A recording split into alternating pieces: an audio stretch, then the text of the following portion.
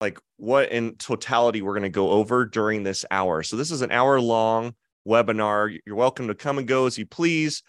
We actually post this live in my podcast. And I also, if you register for my Substack, you can get this in written version emailed to you every week. And that's absolutely free. So you can go to any of my channels to get in my link trees. Any of my socials have my link tree that you can get the Substack link. And you can enjoy that. Or you could also go to my LinkedIn profile and I post those articles there weekly as well. But here's what we're going over today. So we're going to do a gold analysis because, as you guys know, I'm quite bullish on gold right now. We're also going to do an S&P 500 review from the previous week. So we did both of those reviews. And guys, we were spot on in terms of our technical analysis and where the price went. I'm not Houdini, but as you follow me and you learn how to do these technical analyses, you'll learn to start impressing your friends on a level you've never done before. We're going to talk also, I always take a little segment and talk about the psychology of money, or the psychology of trading in this case. And I'm going to expose, you guys are going to be the first to kind of see this section that's coming out in my book in April about these 4 quadrants that we developed over the last 3 years that helps people get into authorship of their life. And if it has to do with money, your trading account, your investments, you want to be an author in that, meaning you want to be someone who actually moves towards the things you want as if you were writing it in a book. And that's what authorship looks like. And we'll talk about the other quadrants and where we get stuck and really how we're blinded by our strengths in this area. And in the news, you guys have probably already seen this. We might touch on this a little bit, but we're going to talk a little bit probably about the attack on Israel, the war in Hamas, the conflict in the Middle East, so to speak, and my personal thoughts on where I think that's going. We're going to talk about the U.S. economy, talking about U.S. interest rate hikes. There's a chart that is just insane, and it's showing data that we haven't seen, guys. We haven't seen this kind of spike in over 30 years. We're also going to talk about what certain sectors believe about next year having a recession. And it's quite revealing as you look at this data, whether it's business owners, CEOs, Main Street, or certain indexes or the Feds, what the likelihood they think of a recession is. And the data really shows kind of who's leading. And I'll give my insight and my opinions on why I think it's going to be going in a certain direction. A lot of news around Bitcoin this week. I'm going to go through that. Jobless claims is how we'll end, and then we'll go and set up those trades. So let's start. One of my favorite things to do is to start with our trade review. So I'm going to bring my charts up. For my listeners, this is going to be a little more difficult, but I'll do my best to describe what's going on here. We're going to go through, and I want to bring up, there's Bitcoin. Let's bring up our gold trade from last week. So we're just going to do a quick review, and then we're going to look at the S&P 500 at the end. But gold, you can see, guys, this was our analysis last week. So we drew this all up. Here was our 5-day. Let me bring this back, actually. So last Friday, today's the 27th, was the 20th. So we actually want to put a line in on the 20th. So this is what we were looking at last week, this line right here. And you can see that on the 20th, the price was floating right at about 1983.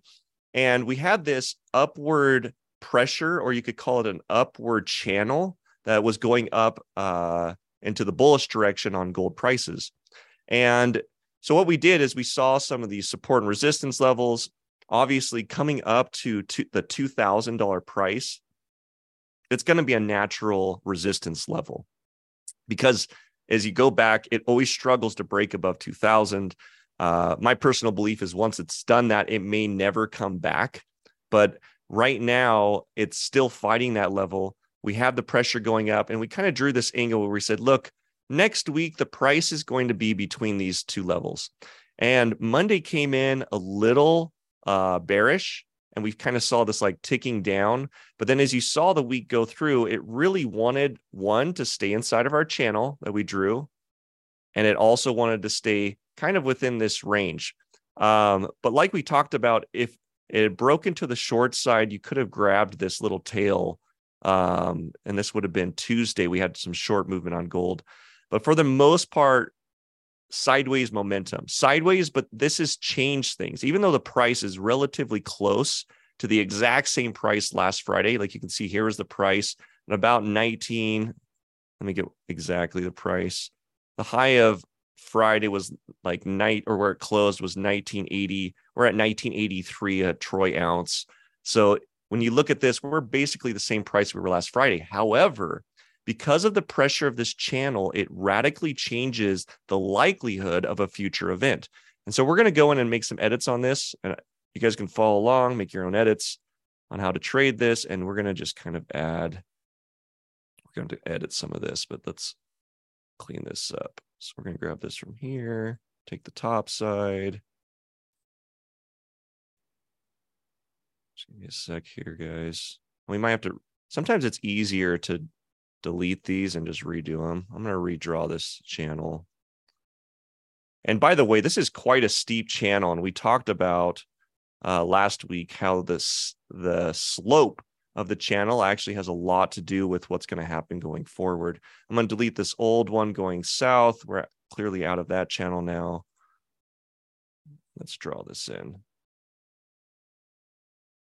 So here's my bottom side. Top side should be relatively the same. And you could see we're just staying right inside of it. The difference is, however, the price currently inside of this non-linear support and resistance, we are at the bottom. So I am more bullish than I was last Friday because we not only have support of the 1973 level that we drew in, but we also have this trend support, this channel that it's going in this upward direction, also pushing it up. So we kind of have double the support, where last Friday we were at the top of the channel, which is why you kind of saw this drawing out into the bottom of the channel. But now that we're at the bottom and we have support again at this 1973 level, this is, I'm just going to move this ellipse over here if I can. And there we go. Actually, let's just draw a new one. We're going to kind of put where we think the price is going to be next week. I still think bullish. I think it's going to be hard for it to not go into this region, but it's going to want to stay above. Like, you just have to imagine this channel is going to keep going forward, and that price is likely going to stay in that region. So come Monday, bullish. The 2000 will next week be the day or be the week that we break 2000. It's going to test it. So you can count on next week testing this 2000 level. The likelihood of it not is, the probability is probably less than 20%.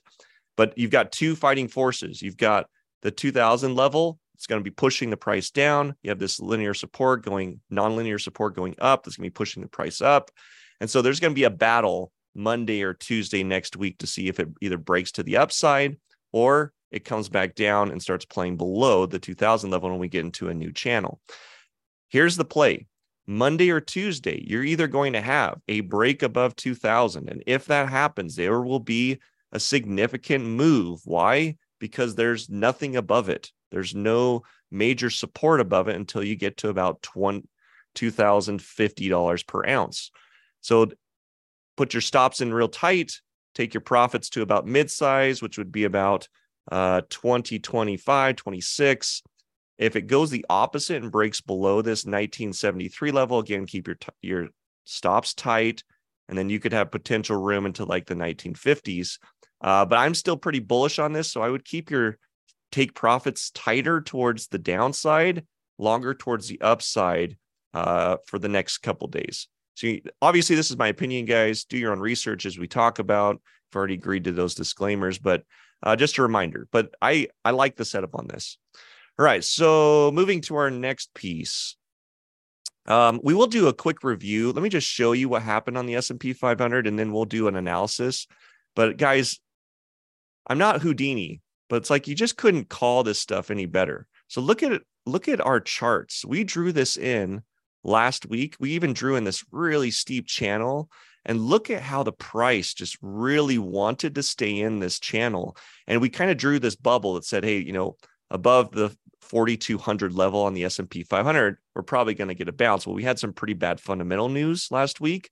And so it did start to go into that region. And you can see that Monday, Tuesday, right? We were right to say it was going to be in this region. Wednesday, same thing. But then it really wanted to stay in this channel. I got some negative news come Wednesday, and it kept going down. And so this is why you got to check into day to day, but you can redo these analyses every single day, depending on how you're making your trade. And today I just kind of give you the week overview where it's going to go, but this was brilliant. The only thing, we'll make some adjustments on this. Our channel has definitely changed, the really big one that we've got there. But for the most part, this is going to look pretty bearish. So we'll come back to that towards the end of our meeting. We'll do a full analysis. I'll get you guys some potential trade setups that way. But let's jump into what's next. So I like to go into the psychology piece next.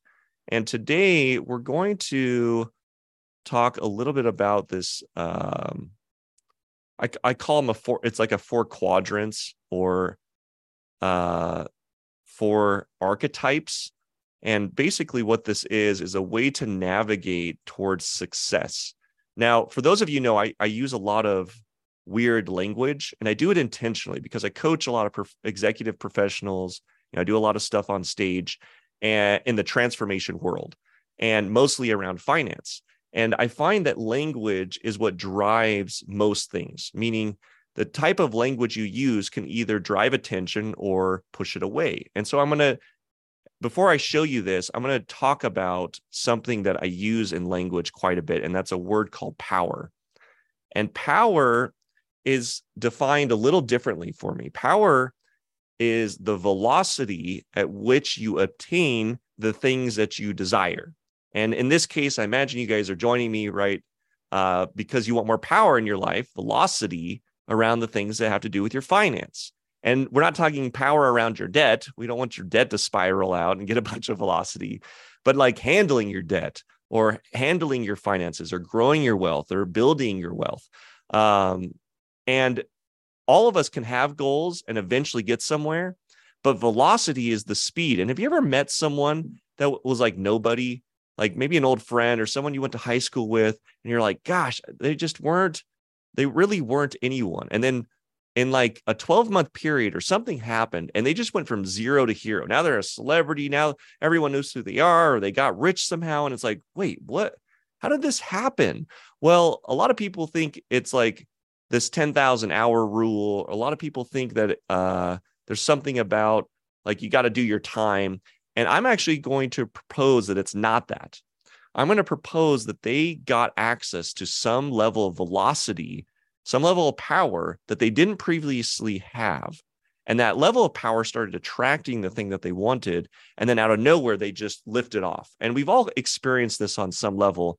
And so I created this archetype system working with power around executives, CEOs, people who are running businesses, to really identify how do we get you where you want to be? And for CEOs, it's revenue based, generally speaking, or they have some goals or some products they're trying to launch. For individuals or traders, specifically, it has to do with like increasing your wealth or having a better return or a higher percentage, right? And so we have 4 archetypes. We have authors who have it all. We have dreamers who have a bias, wanderers who have a bias, and then beggars who have nothing. And regardless of where we're at or what category we're talking about, you're one of these 4 in that category. Now, there are 2 things we're dealing with around getting to authorship when it comes to a goal or something that we're trying to achieve. And in this case, let's pretend, because we're all here around money, let's talk about it being around growing our wealth, expanding our trading, having more money. Well, there's 2 things that contribute to this. And one is your belief system around money. This is why there's book titles called Think and Grow Rich. This is why there's more books around the psychology of trading than there are how to make trades, is because there's something about your beliefs that actually changes how you manifest when it comes to money. And then there's this thing that, and this is my language, my IP, there's this thing called inner position. And it's really about this thing internally that turns on or off around action on taking action towards the belief or towards something that you're going towards. So your inner position would be like one of confidence or one of guilt and shame. It'd be one of pride or inner knowing, or, fill in the blank. There's a bunch of positive inner positions, or it could be one of doubt or fear. And those will drive the action that moves forward. Now, what I've found working with executives, working with people in the trading world, thousands and thousands of people that I've either done in large rooms or one-on-one through coaching, I find you're in one of two categories. You either have really expansive beliefs, typically, like it's like you work out this arm, but you forget to work this arm out. And like your right arm is your beliefs, your left arm is your inner position. I find typically people are strong. They have a strong suit.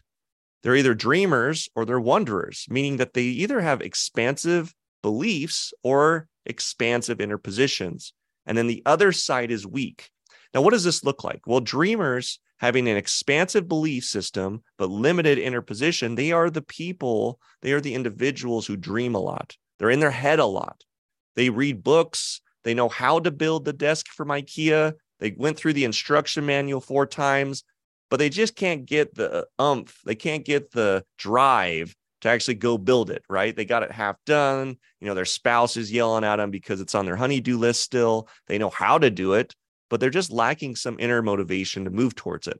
And then we have wanderers who are kind of the opposite. They typically, they buy the thing from IKEA and they don't even open the book, right? And they just start building it. They start, putting the things together, trying to figure out the numbers. They're not following the instructions. Next thing you know, the ladder's on the wrong side. The doorknobs are not put in correctly, and they have to fix things. Do they get stuff done? Yeah. But do they break some windows and hit some bumps along the road? Absolutely. And then you have beggars. And I use this word, even though it's kind of in a negative context, I use this word and I'm not going to get away from it because it is illustrating something negative. I don't like calling people beggars. I don't like it being associated with, the poor. But the reality is a beggar is missing both. They have neither. They have neither a positive belief system, nor do they have a strong inner position. Therefore, they get nowhere. And in fact, they are a vacuum. They suck from other people and other things as well, because there's no power there. There's no way to attract the things that they want. So as you're trading, here's my tip as we kind of wrap up our psychology corner. If you're a dreamer, if you find when it comes to money, you're trading, investing, expanding your existing, world around money, if you find that you're someone who's read all the books, if you're finding that you're someone who's taken a bunch of classes, paid for a bunch of lectures, done a bunch of training, but you're still lacking the actionable thing, maybe you lack the ability, or you haven't gone out and raised the money, you haven't started building the business, you haven't started actually putting a trade plan together and testing and doing the work, you're probably a dreamer. And there's nothing wrong with that. There's lots of dreamers. Now, you're probably a wanderer in the finance world if you're someone who's lost a bunch of money, borrowed a bunch of money from other people and randomly thrown it at things, put your own money into things kind of on a weird tip or a news article that you saw, right? Wanderers are the ones that just go in heavy. They just start making trades. They start doing stuff and they start breaking windows and bouncing walls. They're the type that would say, well, we learn by making mistakes. And it's like, right, that's the wanderer thing to do. But when you have that moment of power where things just spiral up and the velocity, everything that you're doing just starts to attract it, you're just a magnet towards your success. You're a magnet towards your goal. That's authorship. And it really requires both. And because you really, when it comes to your own personal finances, you can't bring a business partner in. You can't go hire your wanderer if you're a dreamer, et cetera. You really have to get to authorship yourself. And so how do you do this? Well, my book is going to go through that. I'm really excited about the release. But to give you some tips, I'm going to give you one tip that's largely profound. If you are a dreamer, you will likely go get help from more dreamers. You will go get coaching from other dreamers. You will read books and go back to the way of dreaming that will keep you stuck as a dreamer rather than getting your inner position upgraded. And as a wanderer, you will do the same. If you go out to get help around this topic called money and expanding your wealth, you will typically, when you go get help, get it from other wanderers. And this is the problem with traditional therapy. This is the problem with traditional coaching. This is generally the problem with why people will come to me and say, Matt, I've gone to the experts and I'm still struggling. What's going on? It's because you are literally blinded by your strength. You're blinded by it to the degree that you go get help and you keep going get reinforcement from your blind eye, from the arm that's weak. And the reason is it feels good. Because if you're a dreamer and you're talking to another dreamer, you're going to totally love it. You're both going to agree on all the same concepts. If you're a wanderer and you're a wanderer, it's like, oh yeah, hustle. And here we go. And it's like, guys, we're not getting it. So my advice is, if you really want to get to authorship around something in your life, particularly your wealth, go start making friends, go start associating with, go get coaching from.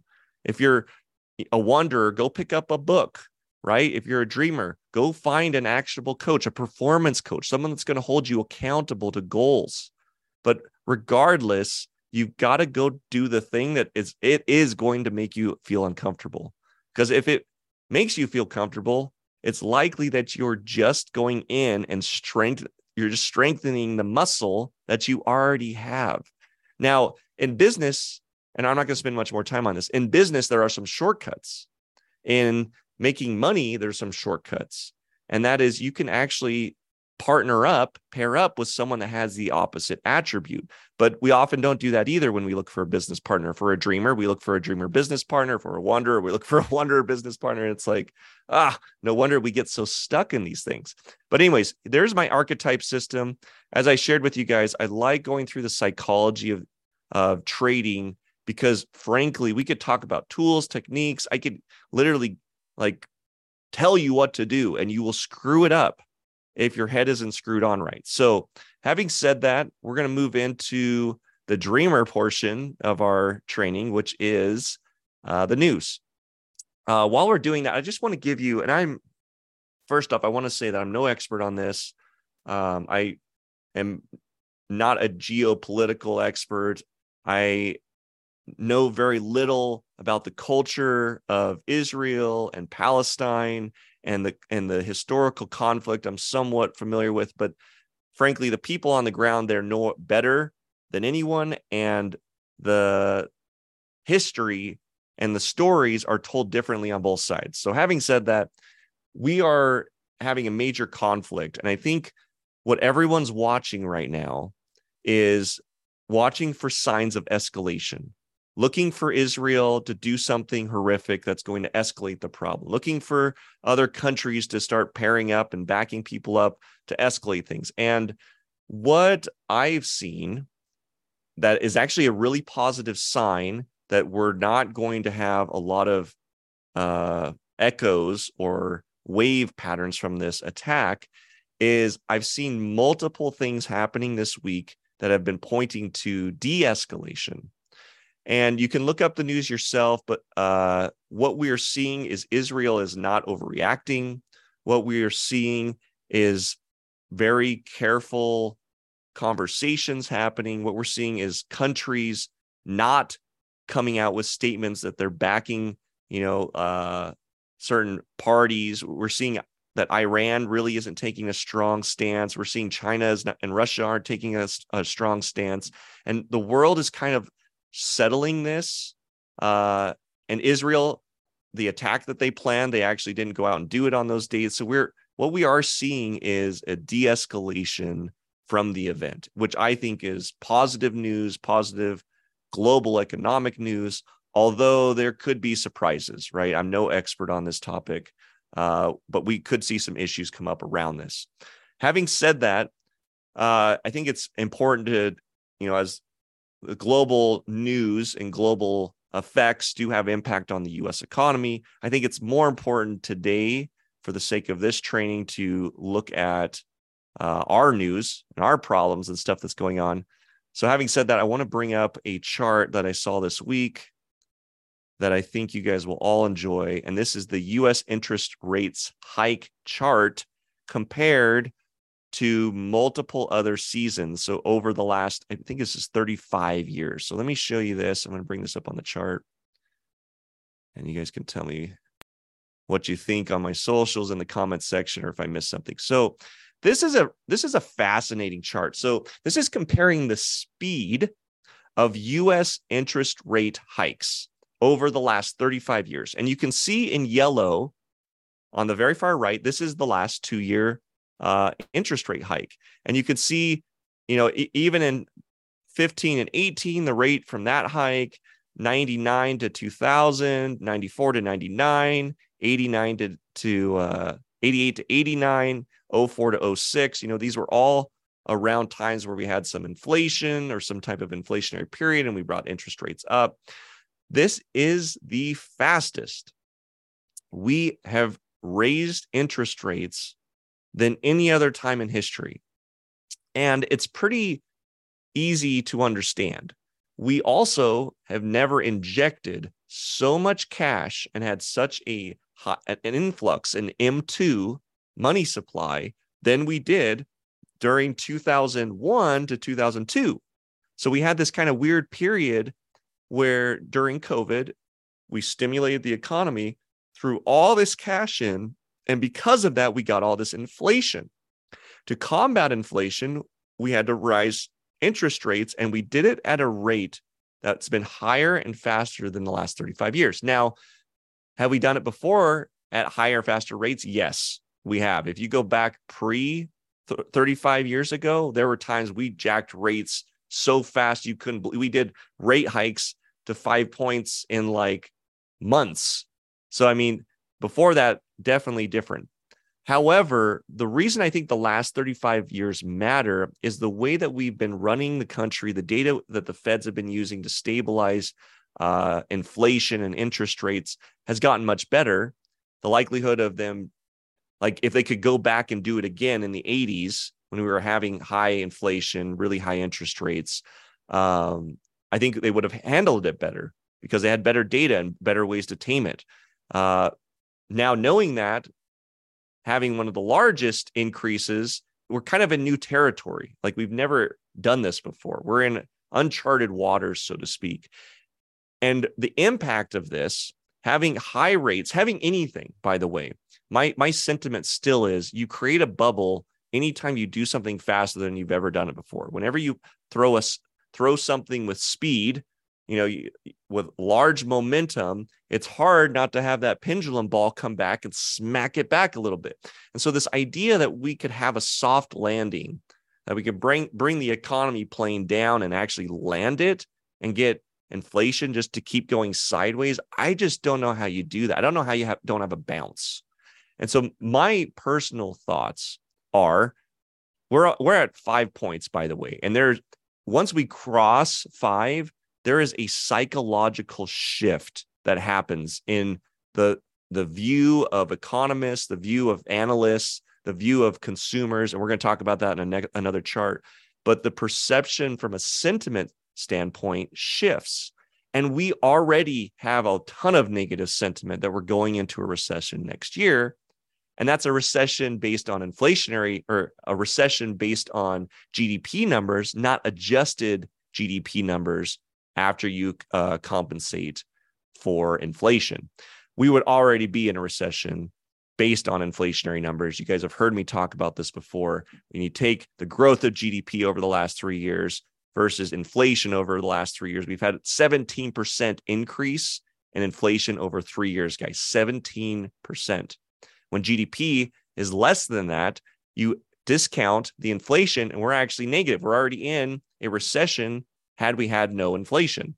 So I don't see how things get better if interest rates go above 5%, and I just don't see how they're not. I think we're due for another interest rate hike, although this week we did have unemployment numbers tick up, which the feds are going to be looking at that and going, oh, okay, this is good news for us that we don't have to increase rates anymore, which should help tame any future inflation as well. So we're going to have to see.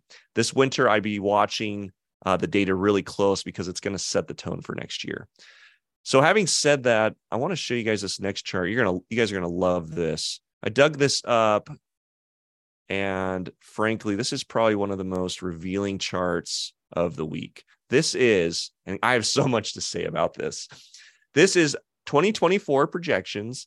What's next for the U.S. economy? So this is like what's next for the U.S. next year?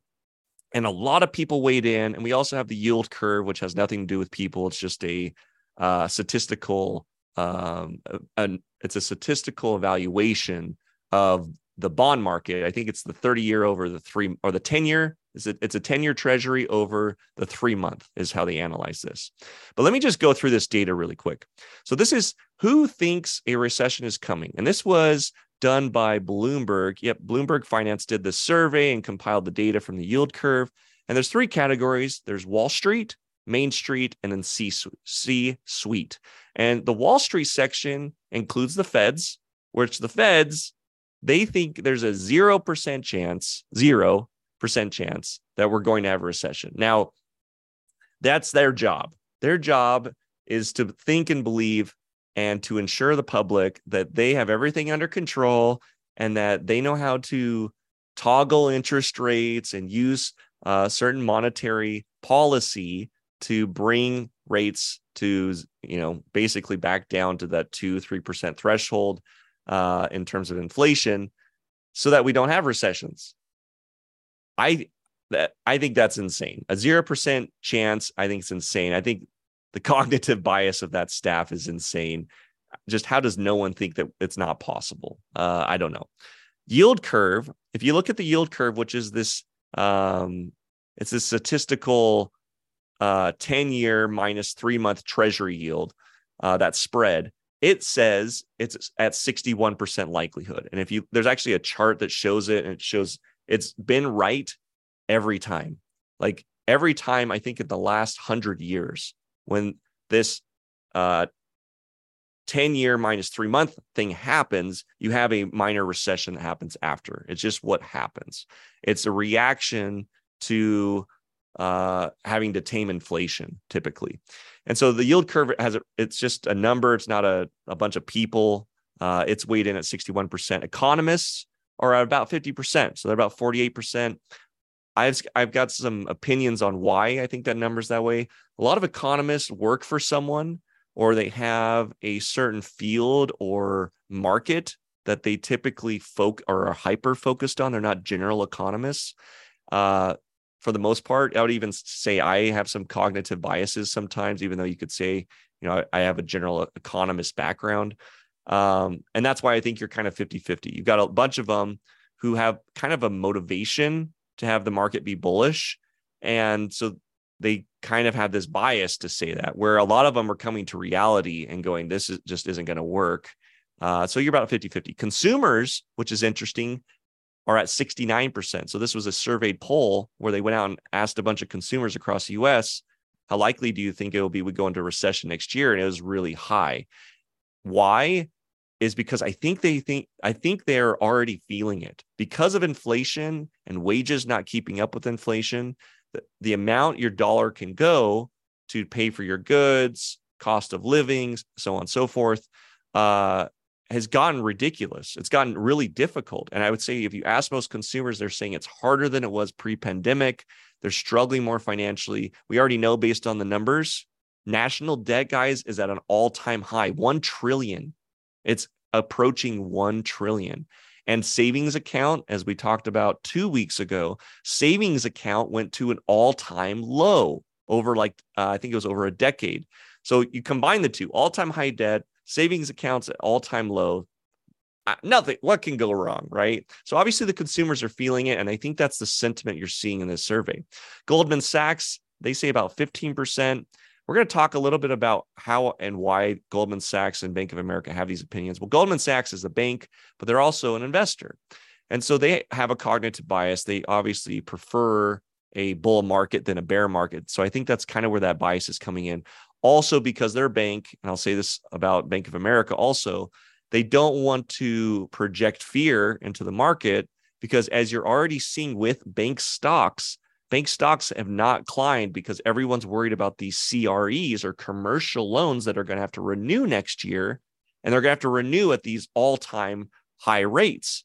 And a lot of projects, a lot of commercial buildings, commercial type real estate is going to have to get renewed. And the people that own them, which would be more of the CEO side on this, know what's actually going on, where the banks don't know how they're not going through these numbers. They're not going through to see what's the occupancy rate since we lend it. They don't do that. They don't ask current their person that borrowed a couple $1 million, hey, how are things going? They don't do that with their clients. They may with a couple, but I think the banks have a cognitive bias. I think they're also bullish and trying to push their agenda. They also don't want to cause a bank run. The last thing Bank of America wants to say is, we think that it's 80% likely recession. And everyone pulls their money out of Bank of America because they're going like, wow, what's going on? So I think you kind of have that sentiment going on with those two groups. Then you have CEOs at 84%. CEOs are saying 84% likelihood recession next year. So what is going on? Out of all these groups, who would know something better than maybe the rest? Who would have some on the ground, in the war zone feedback of what's actually going on in the economy? And I would actually say it is CEOs. I coach CEOs.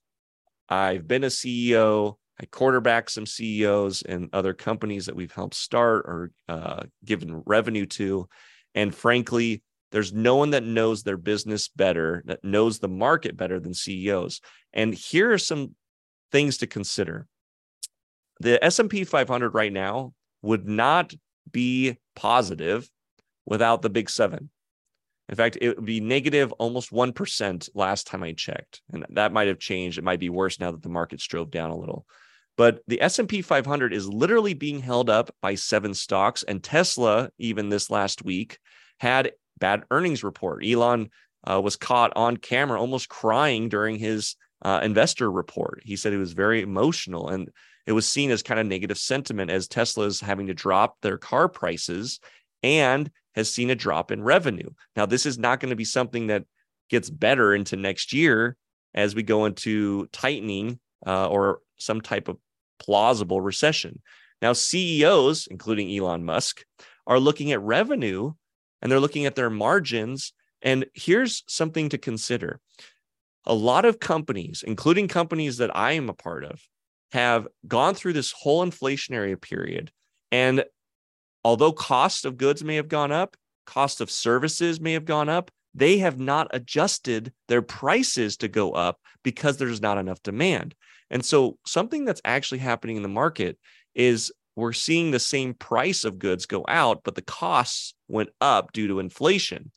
And what does that do to margins? Well, it tightens them. Well, what happens when I have to refinance a loan and now the margin that I had just completely goes upside down? Or what happens when inflation continues or demand continues to drop? All the stimulus money dries up and whatever product people were buying, they stop buying as much and that demand shrinks. And so the margin even gets tighter. Well, I think CEOs are seeing it. And I think this is a very strong case that there is something coming and CEOs are seeing something inside of their businesses that the rest, even consumers, aren't seeing. And frankly, guys, when there's trouble in the hen, in the nest, so to speak, I don't go talking to the hens. And that is how most CEOs are. Most CEOs instill confidence with their employees, with the people that they work with. So it makes a lot of sense that unless you're high-level executive, you likely probably don't even know how well your company's doing because, frankly, leadership doesn't want to project weakness, okay? All right, so other things that I thought was interesting. There's at the bottom of this chart, you guys see this sliver? It says the percentage of S&P 500 companies citing keywords. And I thought these words were interesting because these companies, as they write articles or they put stuff out, this was like some really clever data that came in that showed words that are being used either more frequently or less frequently.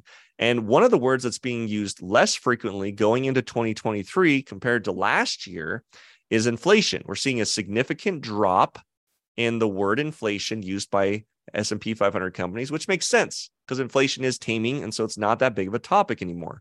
Material costs is also dropping because with inflation, we're seeing less of it, but it's still being talked about, which is scary. The fact that we have inflation pretty much tamed and we're still talking about it at 68%, and material costs, we're still talking at it at 37%. That's still not great. To have pretty much tamed inflation, we're still talking about it with a varying lagging degree from last year is not great. Economic slowdown has dropped significant by these S&P 500 companies. That makes a lot of sense. And then job cuts is something that has gone up this year. So end of last quarter, beginning this year, we saw that massive spike. If you guys remember the reason, by the way, I think you saw a lot of words was the big seven. Those 7 top companies were the ones laying off early this year. The other companies are, these other CEOs who don't have all these analysts and all these economists and people giving them advice are a little slower to react. And so I think you're seeing that layoff happening later in the quarters, but you can see that the little bars there, it's staying pretty significantly high.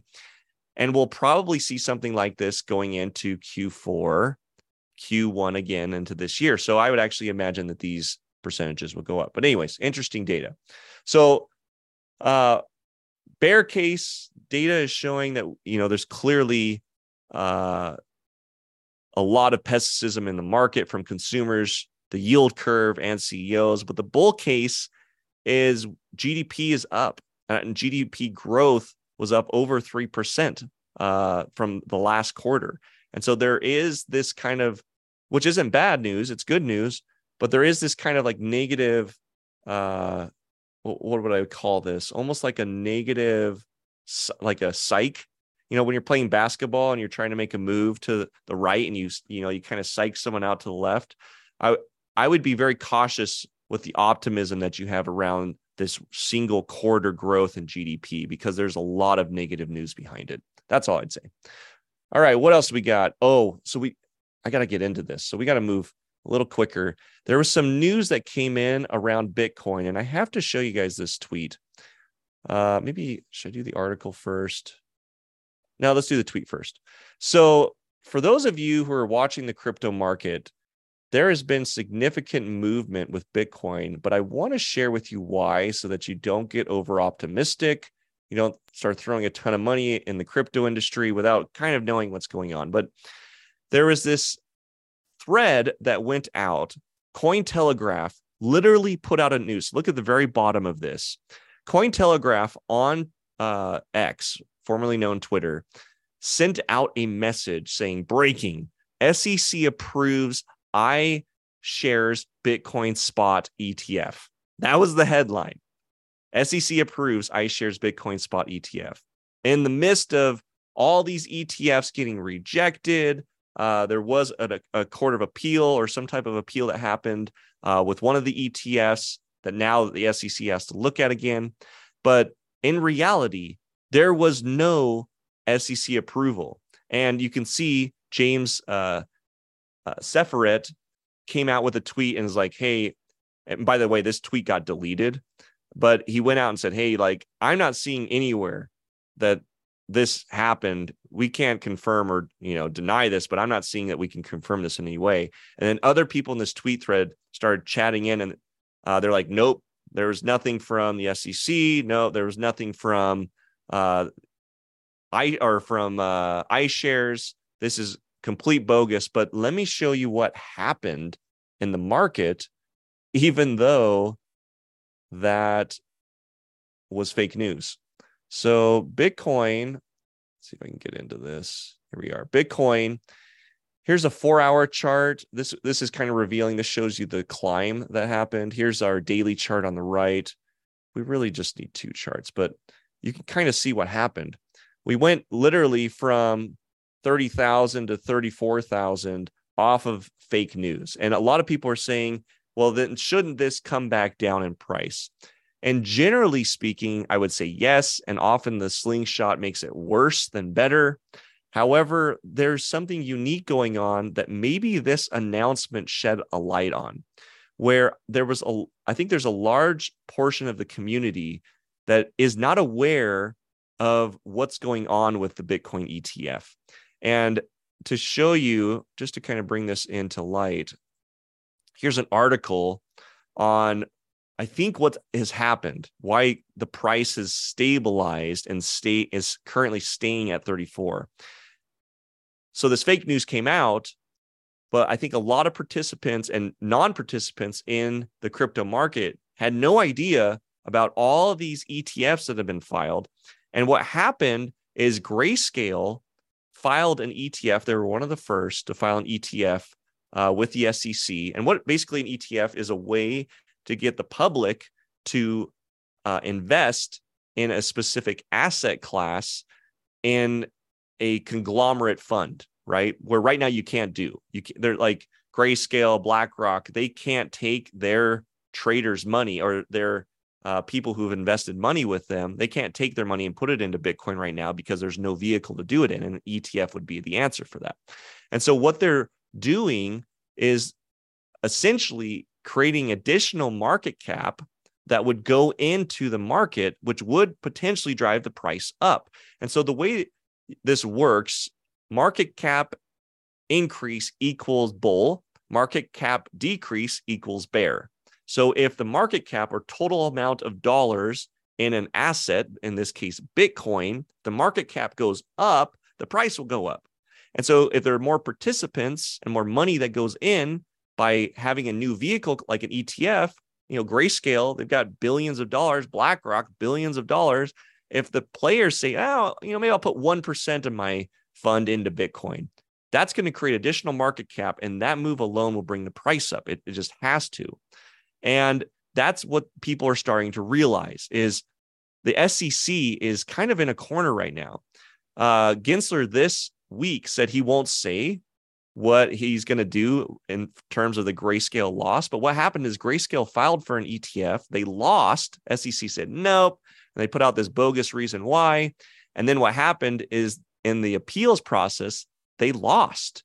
And they said, no, you have to reevaluate this, SEC. You need to go back and do this. So now the SEC not only has all these other ETFs that they either need to approve or deny, but the one they already denied, they have to look at again.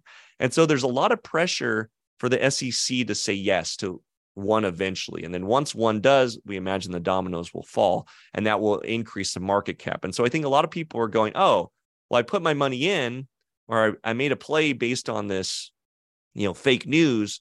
But what I'm realizing is that was probably a good idea because if an ETF or when an ETF happens, it's probably going to blow up towards the upside, the market cap. And so just to put this in your space, you want to be watching if you like Bitcoin, if you're bullish towards Bitcoin, you want to get into Bitcoin, you want to make some money towards the bull side of Bitcoin, market cap increase is what to look for. And the topic to be watching every day is an ETF approval. Now, if you want to get in before that, the risk is it goes down before that, right? The risk is that something happens fundamentally, the price drops before the ETF files, and then you lose a bunch of money before, and then the ETF comes out and it goes back up. That can happen. So you could position in now, or you could wait until it happens. And frankly, once the approval happens, then more cash will come in after. And so you're kind of betting on the cash that will come in after people start allocating money into the ETF. All right. So that is kind of a lesson 101 on the markets, how the markets work. But I mean, that's valuable information to understand because then you can start to play the fundamentals like the pros. And you better believe when that ETF gets approved, there's going to be insane volume in the market. All right. What do we got next? Let me just review this really quick and see where we're at. Oh, jobless claims. I think I brought that up on the chart. Let me just pull it up really quick since we've got 9 minutes and then we'll do our last trade. I do want to mention jobless claims because as you know, it's one of my key KPIs or performance. Yeah, we'll call it a KPI. It's a performance indicator that I'm watching because I believe the house of cards that like everything's standing on right now, the one that's the most fragile is jobless claims. It's unemployment numbers. And we saw this recent number come through, and I just want to show this to you guys. But jobless claims did tick up, and it was worse than expected. So you can see here is previous, here's current at 210,000. And if you go to our in Green Charts economic calendar, you can see right here, initial jobless claims. They expected it to be at 208, and it came in higher than expected. So previously we're at 198, which was really good. They thought it was going to get worse. It did, but it was worse than they expected, which is bad news. The market reacted to that. And that's why we've seen the drop in the S&P 500 and a continue bearish market on the S&P 500, which I think is a good transition. Let's go into our S&P 500 chart. So we set up our trade on gold already. I think it would be wise of us to look at the S&P 500. We got to make some adjustments to this, but you can see kind of where we set things up last week. We drew in this channel, and gosh, you can't do a better job of this, guys. Start doing this to your friends, and they're going to think you've got like a crystal ball or something. But you can see here was our channel. We predicted based on the channel and how tight it was that it would likely hit this support, 4,200, and bounce, which it did. Monday, Tuesday, it bounced, went into this price range. Then we got some really negative news, right? Started getting jobless claims and all this other negative news about the market and started dropping out. And it was so bad, it broke the 4,200 level. And it tried getting back into this channel. It really likes how steep this is right now. And that's fine. We're going to have to make some adjustments on this. But if you'd taken a trade towards the bounce Monday, Tuesday, you would have made great money. We talked about if it broke the 4,200 level, you would be in the money on this also. So we were right on both of these predictions and trades. I don't know how we can set this up any better, but let's see if we can nail it again today. So I'm going to delete some of the tools on here. We nailed these last week. We'll mark this as today. And we need to draw in a new channel to the short side because it's kind of blown out. I'm going to break this up a little bit better.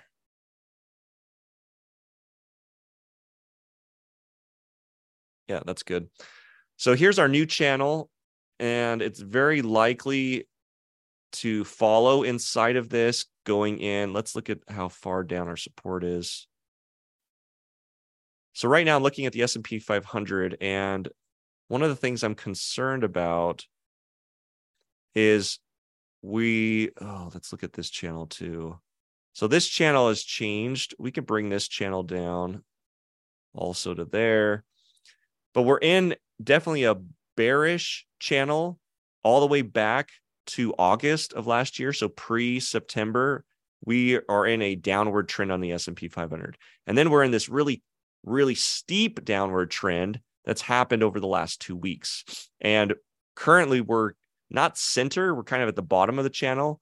We're at the very bottom of this longer channel, and we have support at 4,100. And currently we're at 4147. So we've only got like 50 points before it hits that support. So what's the likelihood? Well, it's likely to stay within this region Monday, Tuesday. So it's very likely. Let's just kind of draw what's going to happen here. It's very likely that we're going to want to stay. It's going to need to be a little smaller. It's going to want to stay here. And the reason is if we extend this, which I'm going to do.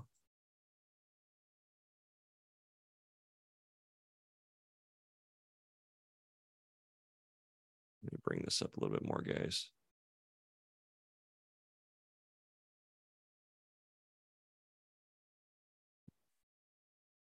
All right.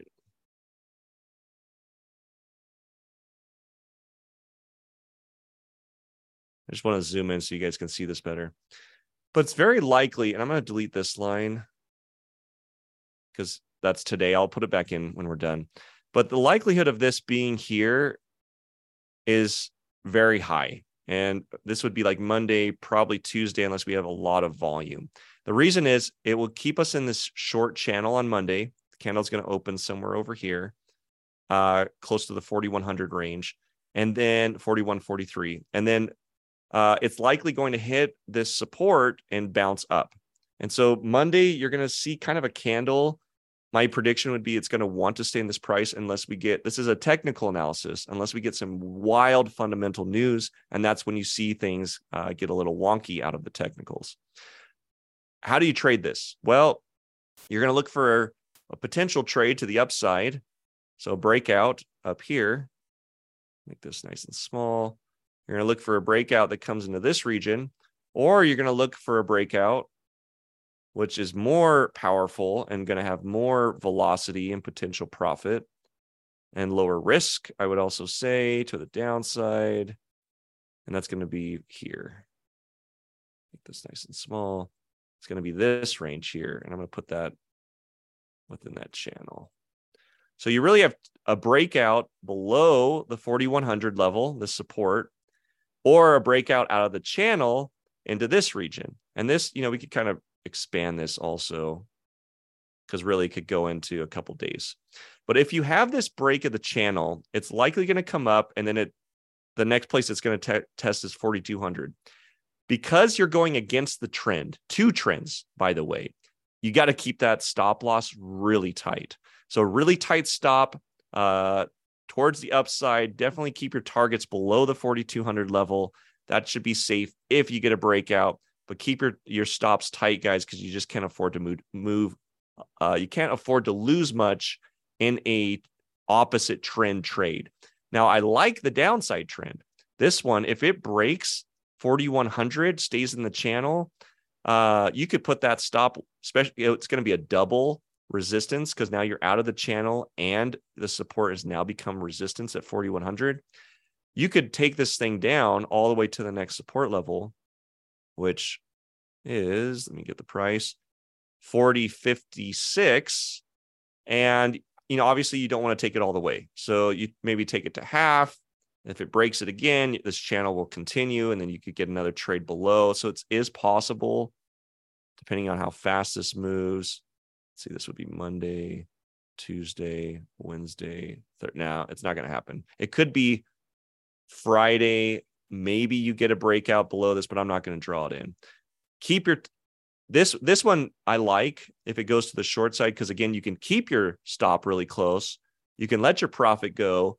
And then I'm going to give you a second option on the trade. Once you get profitable towards, halfway through this, you can actually put a stop order in to keep your profits in, like half your profits locked in, but allow it to keep running.